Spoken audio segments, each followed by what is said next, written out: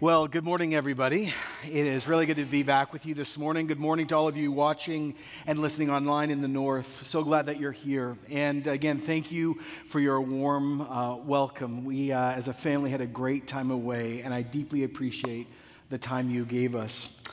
Today we begin a new series, and we begin really a new ministry year, and our focus is on the Holy Spirit. And so let me begin by just asking all of us to stop and to look and to listen, and to truly see.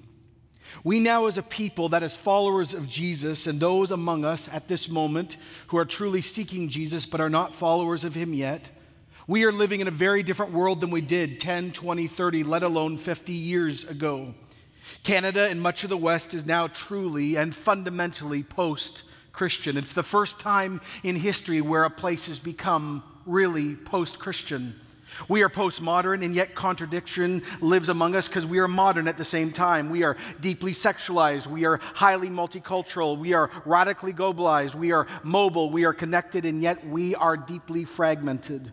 We also, as Christians now, are the edge of society. There is a brewing storm, and it is growing all around us. It is like living between two massive gorillas that are looking at each other and are about to fight. On one hand, we have a very militant, secular, sexual revolution touching all parts of society and rejecting 10,000 years of history. And on the other hand, we have globally now the rise of dangerous, religious, violent fundamentalism. And the kicker is that both groups, when they look at us, think we are compromised and we are with the other group. The sexual revolution calls us hateful, backwards, and medieval, and the other group that is deeply religious calls us compromised, untruthful, and secular. And in the middle, we stand with Jesus and we stand with the scriptures, calling for grace and truth and pointing to life and looking at one group and saying, no, there is never, ever legitimacy for violence in the name of God, and you are promoting religion and legalism. And yet on the other hand, we say to the other group, no, you cannot define what is right and wrong. You cannot live a life that God says no to, and we are sitting in the middle. Make no mistake, as biblical, historic, Orthodox Christians, we are caught now in the middle of two massive global revolutions. Both are saying that they have the answers for the future of the human race. Both are saying the other is profoundly dangerous, and we are standing in the middle saying both of you are wrong. Oh, right. And that's happening up there, and then there's just us personally. We're all being called, if you're a Christian here this morning, to become more like Jesus in our everyday life. We're called to understand the Bible and love the Scriptures and joyfully submit under the Scriptures. And we're called to meet weekly here to meet Jesus more and serve with our spiritual gifts and connect with one another in not fake but real relationships. And we're called to usher in the kingdom of God more and more. And then I hear the Bible saying that Christians will be known by their love. And then when you look in the Bible actually defines what love is. It does not allow us to define it. And it says really scary things like this. God-given love is patience all the time, and kindness, and not envying, and not boasting, and not being proud, and you never dishonor another person if you're loving like Jesus, and you're not self-seeking, and you're not easily angered. Oh, and here's the kicker. You never, ever, ever, ever keep a record of wrongs, ever. Love does not delight in evil, doesn't get excited by evil, but loves truth, and it's always protecting and trusting and hoping and persevering. Oh, right, and then there's what we're doing here at C4 this year. India and working with friends in Uganda and Bangladesh, and then we're praying and fasting to prepare for the next new venue where we're going to reach out and launch a whole nother site, and then there's a worship album, and there's Alpha and evangelism and connect groups, and growing our two current venues, and then we're building here and launching and repairing other ministries that have been broken, and we're praying for ongoing renewal and revival and awakening. Oh, right, and then there's our mission that by glorifying God, we want to enable people of any age to become fully devoted followers of Jesus, not just converts or nice followers of Jesus. No, we decided to use that scary word, fully. And if isn't that enough, then there's, that little vision that we believe God has given us to become a regional church of 10,000 people meeting the physical, emotional, and spiritual needs of people in Jesus' name. Is anyone this morning overwhelmed? Because I am. When I look at what's happening globally, what's happening in our country, what the call of Jesus is in my life, in your life, and what we're trying to do. And I didn't even mention our great desire to see Durham really meet Jesus en masse, and praying for other churches to be revived, and changing our thinking and our wants and our affections, which is so profoundly difficult, and changing how we deal with money and sex and power and relationships and courage, and having to be a truth teller and yet a holy liver, and yet forgiving other people and forgiving myself for all the mistakes I keep doing, and reconciling with one another in this church so we can keep loving each other and blessing our enemies, and praying for those who hurt us, and overcoming the evil one, and fighting for justice in an unjust world. You know, I don't know who you are. Let me use an illustration of a car. Maybe you're the Lamborghini of life. Beautiful, put together, educated, you've got it. Or maybe you're the minivan of life. Or maybe you're the Kia. I don't know who you are. But there's one fundamental thing that ties all of those things together. If someone does not put gas in any style of car, it goes nowhere, no matter how beautiful or normal it is. It takes gas from somewhere else to fill something, to do something. And that is why, as I look at the vast thing I just outlined for you, that we are going to focus this year on the Spirit of Christ, the Holy Spirit. For if we are going to live just basic, faithful Christian lives, let alone step out and ask for the world to be different, let alone asking for the impossible to become possible, to be loved, to be a truth teller, to keep forgiving one another, keep doing this family thing, let alone accomplishing the plans of C4, we are going to need something not of this world, stronger than education or background or gift. We are going to need a power source that none of us sitting in this room or in the north or online will ever have from our backgrounds. If we're going to keep stepping out in another person's power, though, if we're going to get filled by someone else, we need to stop at the beginning of this year and ask a very important question. Who is he? Is the Holy Spirit an it? A person? Is this like Star Wars and the Force? Then people call him the Holy Ghost. Is he Casper? I'm confused. And when you talk to Christians and non-Christians about the Holy Spirit, he seems vague, mysterious, and not relatable. Jesus is relatable. The Father might be relatable, but the Holy Spirit isn't. I was praying over my son last night and dedicating him, as I do every night, to the Trinity. And he said to me, "Why do you keep talking about the Spirit? Isn't that a ghost?" And he was trying to wrap his mind around that.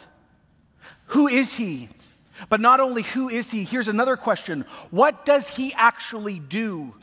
And that question I just asked you is key for this whole series, and by the way, this whole year, and also our future.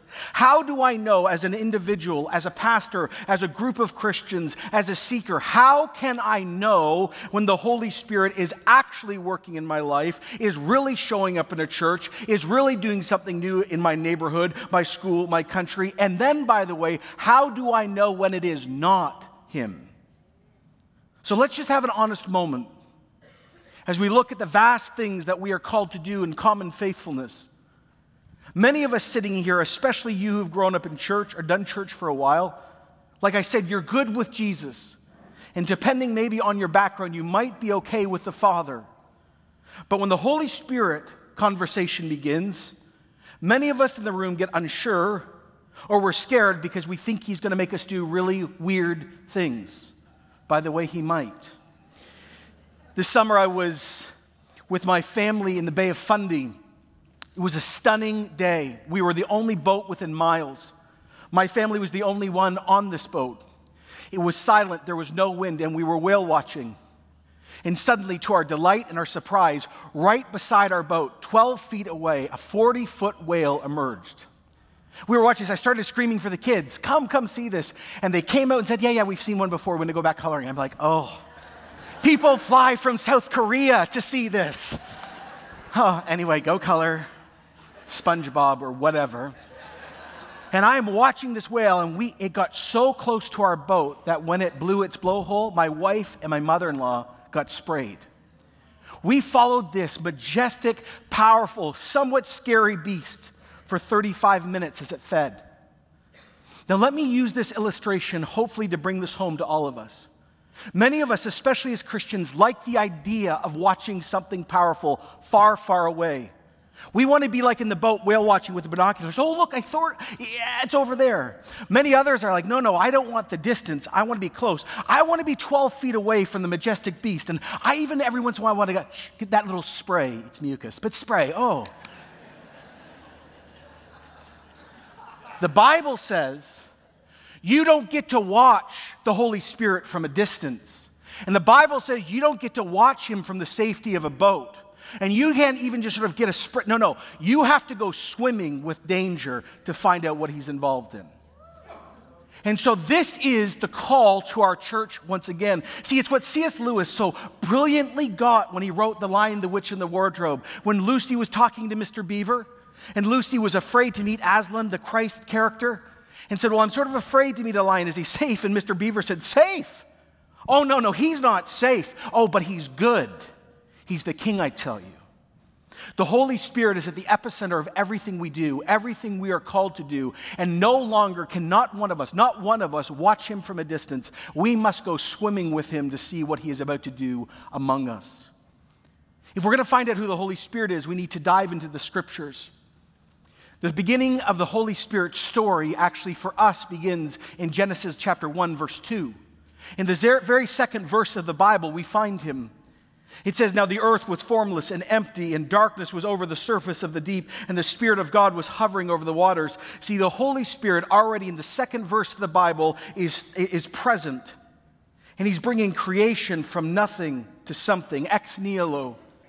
And from that moment, hundreds and hundreds of accounts of the Holy Spirit are found throughout the Old Testament. Do you remember when Moses was leading Israel out of Egypt? The very thing that takes place in that moment is the presence of the Holy Spirit. Exodus 13:21, by day, God went ahead of them in a pillar of cloud to guide them on their way, and by night in a pillar of fire to give them light, so they could travel by day or by night. This is what theologians call the Shekinah glory of God, the very dwelling presence of God, the presence of the Holy Spirit. This exact same presence was given when Moses found or was given the Ten Commandments. This happens at the dedication of Moses' tabernacle and Solomon's temple. This same Holy Spirit encounter is when the fire came down with Elijah on Mount Carmel when he confronted the Baal prophets. This same encounter happens when both Ezekiel and Isaiah are called into ministry. And by the way, this is the same glory, the same light, the same presence that shone around the shepherds when the angels announced and declared that Jesus Christ was coming. Side note, Christmas is only 96 days away. There you go. At the heart of the Christmas story, we find the Holy Spirit. At the epicenter of our faith, like I just said, Luke 1:35, and the angel speaking to Mary said, the Holy Spirit will be upon you, and the power of the Most High will overshadow you, and the Holy One to be born in you will be called the Son of God. Mary, this tween, would have known that word because overshadow was a common word used in the religion of the Jews. The Holy Spirit overshadowed the waters. The Holy Spirit overshadowed the tabernacle. The Holy Spirit overshadowed the temple and filled it. The Holy Spirit now overshadows and resides within Mary. See, this is amazing. Mary, a teenager on the fringe of her culture and a nothing in the known world in that time, would actually become the first prototype and example of every single Christian that would follow after her. For when we become Christians, Jesus moves into our heart and resides in us by who? The Holy Spirit. And heaven declares over every one of us, you are now favored. 30 years later, Jesus starts his ministry. And in that moment that would change the trajectory, of course, of humanity, we find the Holy Spirit. Luke 3:21, when all the people were being baptized by John, well, Jesus was baptized too. And when he was praying, heaven opened. And the Holy Spirit descended on Jesus in a bodily form like a dove, and a voice came from heaven, you are my Son, whom I love. With you I am well pleased. The Holy Spirit was sent to affirm Jesus' identity, his ministry, so his death and resurrection and ascension would be validated. Here we see, by the way, God in his fullness. You have the Father's voice. You have God the Son, now incarnate in flesh. You have the Holy Spirit in the form of a dove, the reality of the Blessed Trinity. But never ever miss this. The Holy Spirit was not just given to validate Jesus. The Holy Spirit was given to empower Jesus. As I've preached many times here before, think about it. Up to this point in Jesus' life, he has never healed, never cast out demons, he has never given new teaching, and no one has ever followed him. Yet right when the Holy Spirit lightened upon Jesus, at that moment, all of his ministry began and new things broke forth. See, the third person of the Trinity, the blessed Holy Spirit, empowers God the Son, who is sent by the Father. The same Spirit that hovered over creation, the same Spirit that led God's people in the wilderness, the same Spirit that filled the tabernacle of Moses and filled and overshadowed Solomon's temple, the same Spirit that was in the mouth of the prophets of the Old Testament, the same Spirit that lightened on Jesus at his baptism and empowered him, is the exact same Spirit that rose Jesus from the dead. So many of us who have grown up in church have never made this connection. Jesus was not just sort of dead, he was dead, dead, dead. How did Jesus get raised physically from the dead after 3 days sitting in a grave? Well, Paul gives us the answer in Romans 1:14. Jesus, through the Spirit of holiness, was declared with power to be the Son of God by his resurrection from the dead, Jesus Christ our Lord. See, the same Spirit that is in you if you are a Christian physically rose Jesus from the dead. And then when the church started, of course we find the Holy Spirit at the center of the action. Acts chapter 2, we're going to do this series together after this series, the book of Acts, and it says, when the day of Pentecost started, they were all together in one place. Suddenly, a sound like the blowing of a violent wind came from heaven and filled the whole house where they were sitting. And they saw what seemed to be tongues of fire that separated and rested on each one of them. And they were filled with the Holy Spirit and began to speak in other tongues as the Spirit enabled them. See, the Holy Spirit, and that's just a mini summary, is at every single major act of holy history. He is the key for you, us, knowing God. He is the key for you understanding the Scriptures. Without the Holy Spirit, you will never understand the written Word of God. He is the key for you walking with Jesus, being in Jesus, and knowing Jesus. Actually, whether you've known it or not, He's the keeper of your faith, He's the giver of your hope, and He's the maintainer of your love. That is why Paul said, if you truly want to understand how you walk with God or might walk with God and know all the benefits of God, it is only, exclusively, always through the Holy Spirit. This next verse I'm about to read is critical for our whole year. It's 2 Corinthians 13:14. It is the great summary, actually, of our experiential faith. May the grace of the Lord Jesus Christ and the love of God the Father and the fellowship of the Holy Spirit be with you all. How do I know? Think about this. How do I know? How do I walk in? How do I understand that, as we sang at this site this morning, that God is a good, good Father? How do I know the love of the Father? How do I understand and experience the grace and the ongoing, eternal, undeserved mercy of Jesus? By the fellowship, the friendship, and the partnership, the binding force of the Holy Spirit. Not watching some distant part away or even close. No, walking in Him and with Him. So, of course, it should not shock us that when Jesus sent out the original church to a broken and lost and blind and spiritually deaf and hostile and dead world, just like ours, He gave them good news, He gave them teaching, and He gave them power that was not their own. I mean, if you've done church for a while, you know this, but think about it now through the lens of the Spirit. Matthew 28, therefore go and make disciples of all people groups, all nations, all skin colors, and you baptize them in the name of the Father and the Son and the Holy Spirit. You teach them everything I've commanded you, and surely I'm with you always to the very end of the age. Now, number one, don't miss this little theological moment. Notice there is one name, but three persons. As Athanasius once wrote, we do not baptize Christians into the name of God and the two names of His creatures. There is one God found in three persons. But have you asked yourself the question, how does Jesus stay with me to the very end of the age? And how does Jesus never leave or forsake me? Because He's not here that I can see. By the presence and the power of the Holy Spirit. See, let me just put this out like this. You cannot know God, You cannot talk to Jesus. You cannot experience Jesus. You cannot read the scriptures. You cannot have eternal life without the Holy Spirit, because He is God.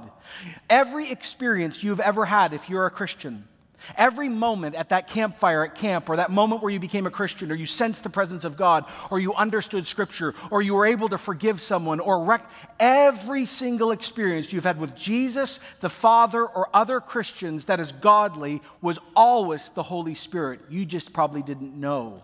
He is the source, the only door. He's the only access to Jesus, as Jesus is our only access to the Father. The Holy Spirit is not an it. He's not a force. He's not a ghost. He is God. He's a person in the Godhead, and He's your everything if you're a Christian here today. That is why for 2,000 years, all faithful churches have confessed things like the Nicene Creed, where we've declared full of faith and intellectual truth that we believe in the Holy Spirit.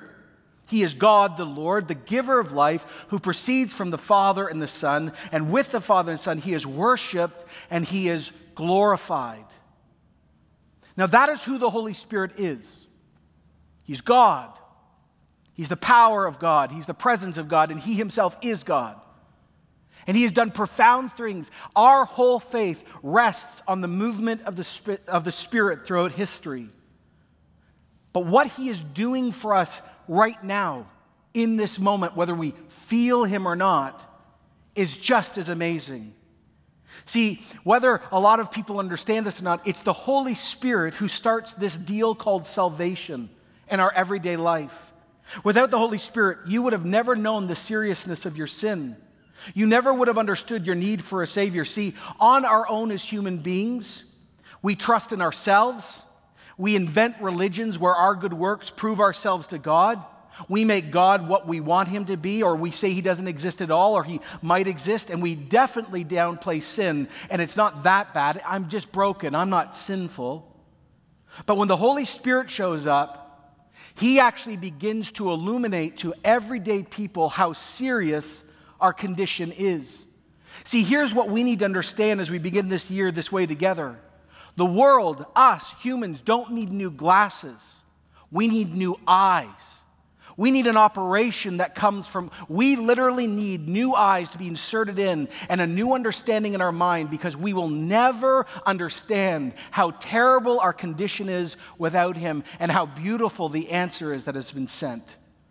Jesus was preparing to leave, and He said this in John 16:8. When the Holy Spirit comes, He's going to prove the world to be wrong about sin, righteousness, and judgment. About sin because people don't really believe in me. Righteousness because I'm going to the Father where you can't see me anymore. And about judgment because the prince of this world stands condemned. See, the Holy Spirit gives us a gift that no one wants but everyone needs, to show us how serious our sin is. That we're lost and broken, and we're against God, and we're an enemy of God, and we have broken His holy law, and without intervention, we will be lost forever. The Holy Spirit goes to religious and unreligious, educated and uneducated people and says, no, you see yourself like this, but heaven sees you like this, and this is your true condition. The Holy Spirit is the great giver of bad news that we're in deep trouble. And the Holy Spirit, at the same time, is the giver of the greatest news, because when He reveals our brokenness and our sinfulness and the wrath that we are under, He immediately does not just leave us and say, hope that works out for you. He says, now let me show you who has been sent. He's the one who shows you Jesus. When He shows you your sin and your brokenness and your sinfulness and the wrath you're under and shows you Jesus, if you turn, He's also the one who picks you up like a husband picking up his bride and walks you over the threshold into new faith and new life.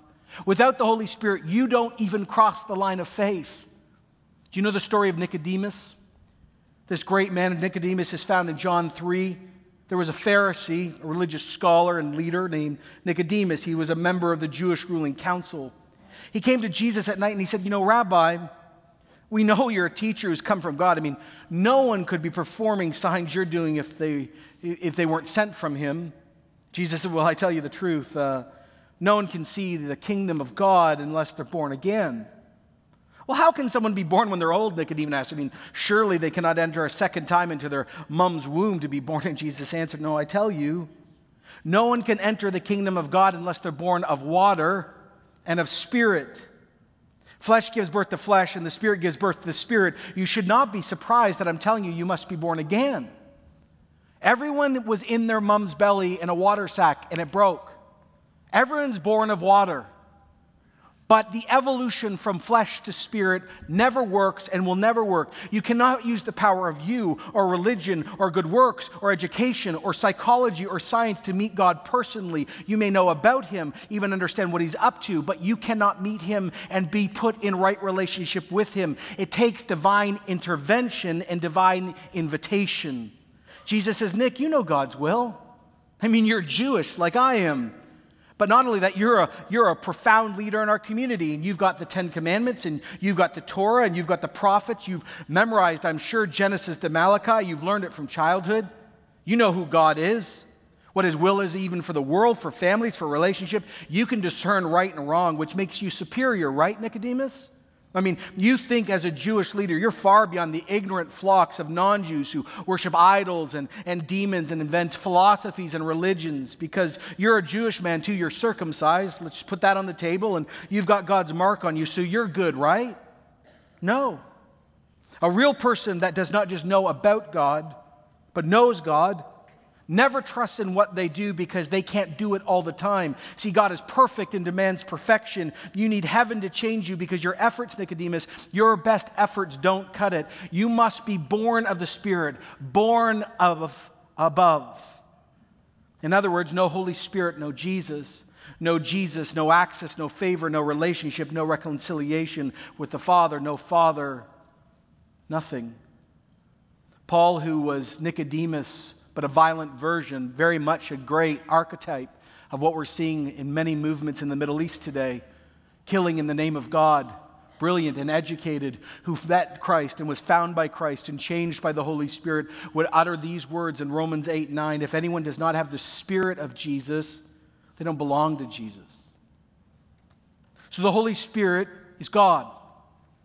And the Holy Spirit convicts us of sin. And the Holy Spirit reveals the true nature of Jesus. And the Holy Spirit actually was the one who gave you faith.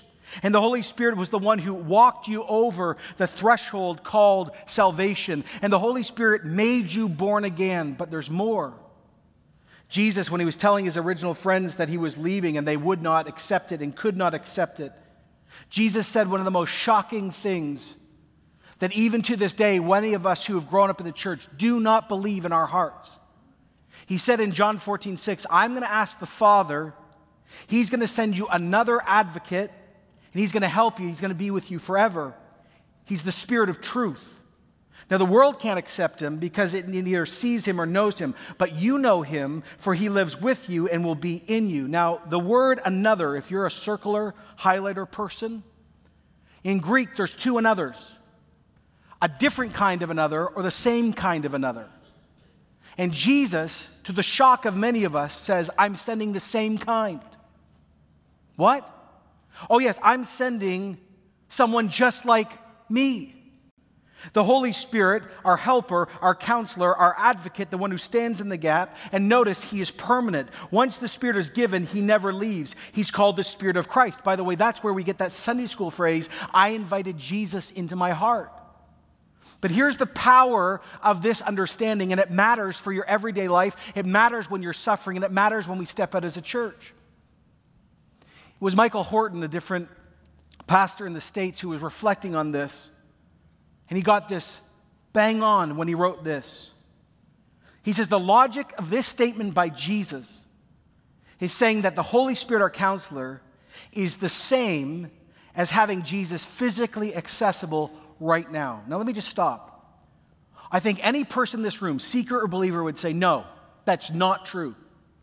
If I could sit with Jesus for an hour, just with him physically, my life would be fundamentally altered and would be better forever. Jesus comes along and says, you're wrong. I've already sent another who's just like me, but he doesn't leave. Michael Horton says this, can you imagine if Jesus was in Jerusalem today? All the airlines would be applying for routes to the Middle East. You wouldn't be able to book a seat on a plane, streamers, passenger liners, trains to Europe and Asia. They'd all be moving towards Jerusalem. And even if you could manage to get to close where Jesus was, there'd be long convoys and great crowds of people. We would come to see Jesus, but it would be nearly impossible to get within arm's reach of him. But we have access to the Holy Spirit. He's with you right now and always. He's on our side, and even better, he is just like Jesus. He's our counselor, helper, and comforter. Actually, the Greek word paraclete means a legal counsel who stands in the stead and shares your burden and gets you out. He says that he would live beside you and in you. This is so critical. You sat in the hospital lately and got bad news, and all the Holy Spirit is with you right there. Have you buried someone this week? Buried someone in the last year, and you have experienced the great loss of death? The Holy Spirit is with you in that moment. Do you not know what to say? The Holy Spirit is with you. Are you having the best time in your life? The Holy Spirit is with you. Are you having trouble parenting? The Holy Spirit is with you. The Spirit of Jesus Christ never leaves anyone that God has declared his child. And why that's important is because so many of us in this church have this idea in our mind that Jesus' idea isn't good enough. If Jesus was around, we'd all be better. And Jesus shouts through the scriptures in love, "No, I've sent someone who's equal to me. Walk with him. That was my plan all along." Jesus says that the Holy Spirit is the epicenter of your Christian walk. There's more. You ever read Ephesians chapter 1? It's my favorite passage in the Bible. By the way, it's the great summary of the love of God the Father and the grace of the Lord Jesus. It's all these amazing statements. You're a saint. You have peace with God. You're a son and daughter of God. You're adopted by Jesus. You're called, elected, foreknown before the beginning of time. All these unbelievable identity-forming love statements over an everyday normal Christian, and they can never be ripped away. And in the middle of that great truth that is spread over us and spoken over us and sung over us, in our dark moments as Christians, we ask questions like, well, maybe it can be altered or stolen or given away, or maybe I can walk away from it. No. None of the work of the Father and the Son can ever be lost in your life because of the Holy Spirit's presence. Ephesians 1:13, when you believed, you were marked in God with a seal, the promised Holy Spirit, who is a deposit guaranteeing your inheritance until the redemption of those who are God's possession to the praise of his glory. As I've preached before, this comes from the idea of a seal, where a king would take wax and put it on a piece of paper and take his signet ring and say, this is law. He said the Spirit of God is the wax seal in your life, saying that God loves you, will never leave you, and you are owned by him. He is called, amazingly, the tattoo. The image of your soul literally being tattooed, and you can't laser him off. He is a pledge. He is a down payment. He's the first mortgage payment for what is coming in the new heavens and the new earth. See, here is the beautiful, profound, undeserved, shocking, confusing mercy of God. When God decides to call you, even if you fight him or run from him, he will never let you go. He will never stop calling you child, because once you are God's possession, you are sealed, and you are sealed until Jesus returns, the day of redemption. Without the Holy Spirit, you don't belong. Without the Holy Spirit, you are not saved. Without the Holy Spirit, you're condemned. Without the Holy Spirit, you're actually not a child of God. Only through the Spirit does Jesus walk into your life, and only through Jesus do we have access to the Father. That's why in Ephesians 2:18 it says, for through Jesus, Jews, Greeks, all of us have access to the Father by one Spirit. See, the Holy Spirit has done a great work in the past. And the Holy Spirit promises a great work in the future. And positionally, he's done all this amazing stuff for us. But as we're going to explore today and in the next few weeks, the Holy Spirit is doing stuff in the now. It's not just past or future. He's gas in the car for holy living, for courage, for the impossible becoming possible. He's the one that holds us in the best times, in the worst of times, and the darkest of times.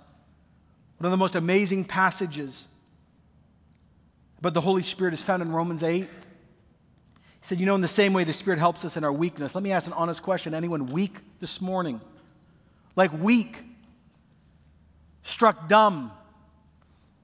He says, in that moment, The Spirit of Jesus is present. We don't even know what we should be praying for, but the Spirit, oh no, He starts praying. He intercedes for us with groans that our words cannot express. He who searches our hearts knows the mind of the Spirit, because the Spirit intercedes for the saints according to God's will. He stands in the gap. He intercedes for us. He prays for us. So when we don't know what to say, the Holy Spirit groans out perfect prayers for us. And what's so amazing about this passage is the Holy Spirit knew we would end up here. We've all had times when we don't know how to pray. We've got no words, no feelings, just nothing. In that moment, when our words do not matter anymore, the Holy Spirit prays for us. I love what another wrote, the Holy Spirit does not give armchair advice. He rolls up his sleeves and helps us bear our weakness. That is real help. The Holy Spirit is God. He convicts us of sin. He reveals Jesus. He makes the Scriptures come alive so they understood. He leads us into all truth. He ushers us through the threshold called being born again. He prays for us. He possesses us.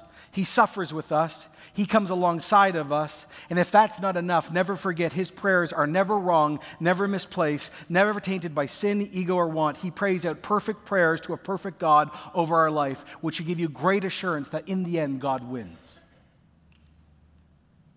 The Holy Spirit is the person we desperately need to move forward in the basic things of our faith, let alone the impossible things He's asked us to do. You may be joining us here this morning and you are not a Christian. You are most welcome. Or maybe you have the title, like I say, but you know you're not a follower, not for real. You maybe have another faith or no faith. And you're saying, okay, well, John, that was interesting, I think. What does that mean for me? Well, let me just give you some thoughts. If you're wondering about eternal life or purpose or Jesus or Christianity or spirituality, fill in your blank. Let me ask you to do something this week. Would you say out loud, Spirit of Christ, Holy Spirit, show me my sin? I don't think it's as bad as John was saying. So, Holy Spirit, I'm saying out loud, if you're out there and show me my sin. And help me to really understand who Jesus really is. Not who show me Him. Pick up a Bible this week, virtually or physically. Open a gospel, Matthew, Mark, Luke, or John. If you're really searching, start reading and say to Him, Holy Spirit, do it out loud, because when you say it out loud, Holy Spirit, if you're real, help me get this. Ask the Holy Spirit to come close to show you the bad news, the good news, and the great news, to see Jesus for who He really is. Ask Him also for one last thing. Say to Him, I don't even have faith, whatever that is. Would you give me that too? Come to Him and ask for the impossible. Now, for us who are Christians who have crossed the line of faith, let me give you a few parting thoughts as we begin our year together. Number one is this. Would we commit to being thankful to the Holy Spirit? So many of us spend almost all our time praising the Father and the Son, and the Spirit is always in the corner. The Holy Spirit is worthy of our glory and our praise and our prayers also because He is God. Amen? No.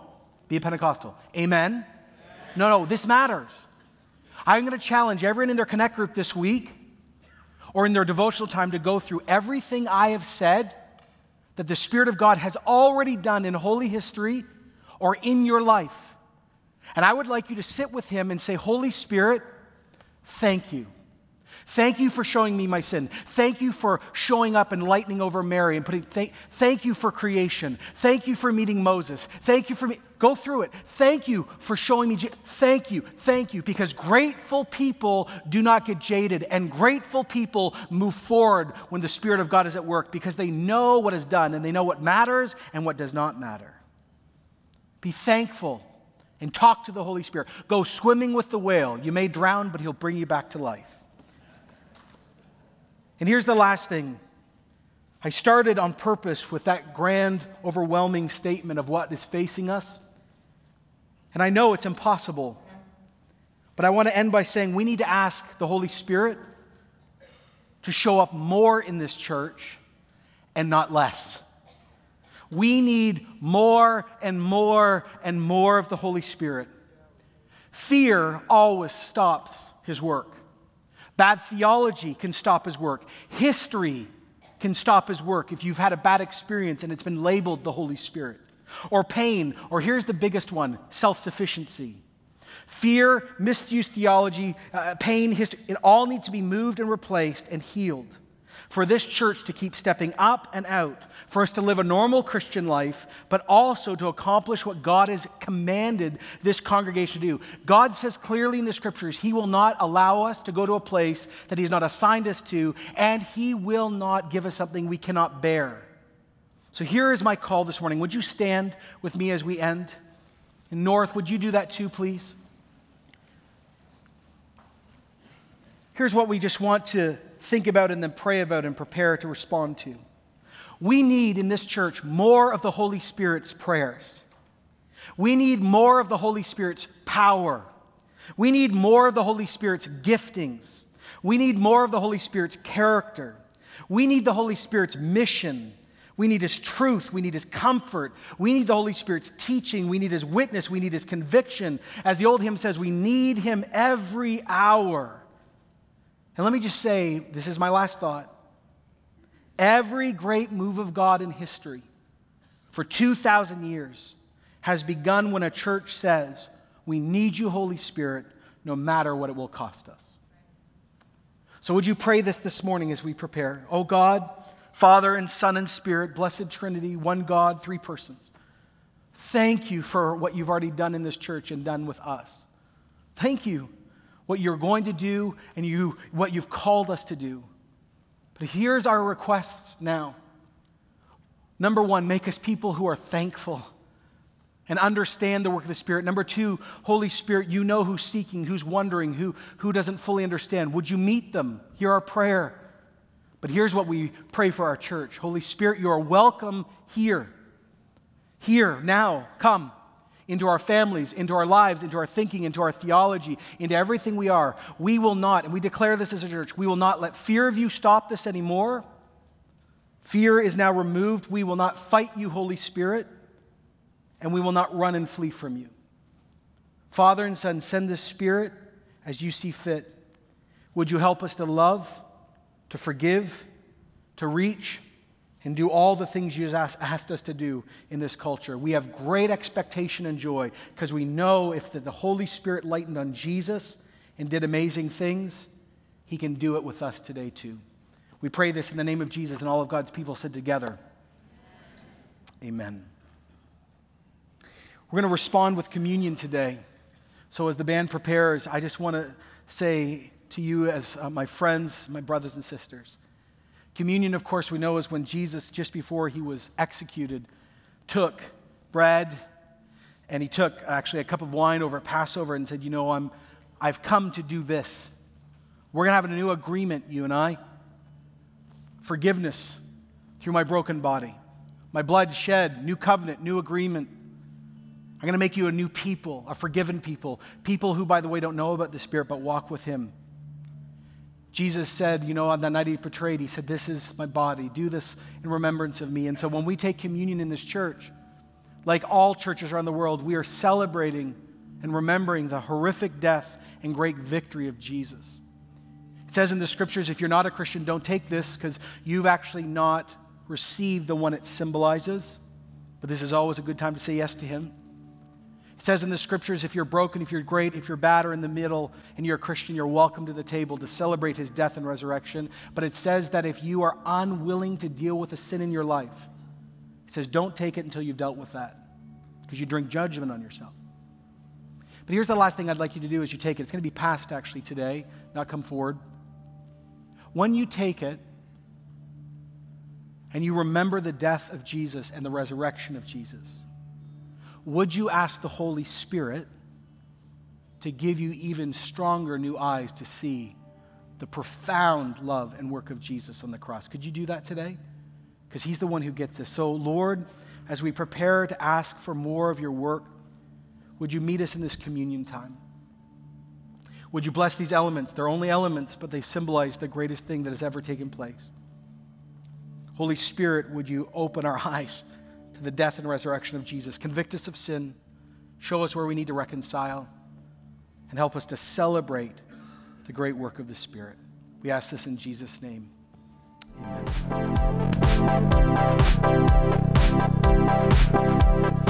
Amen.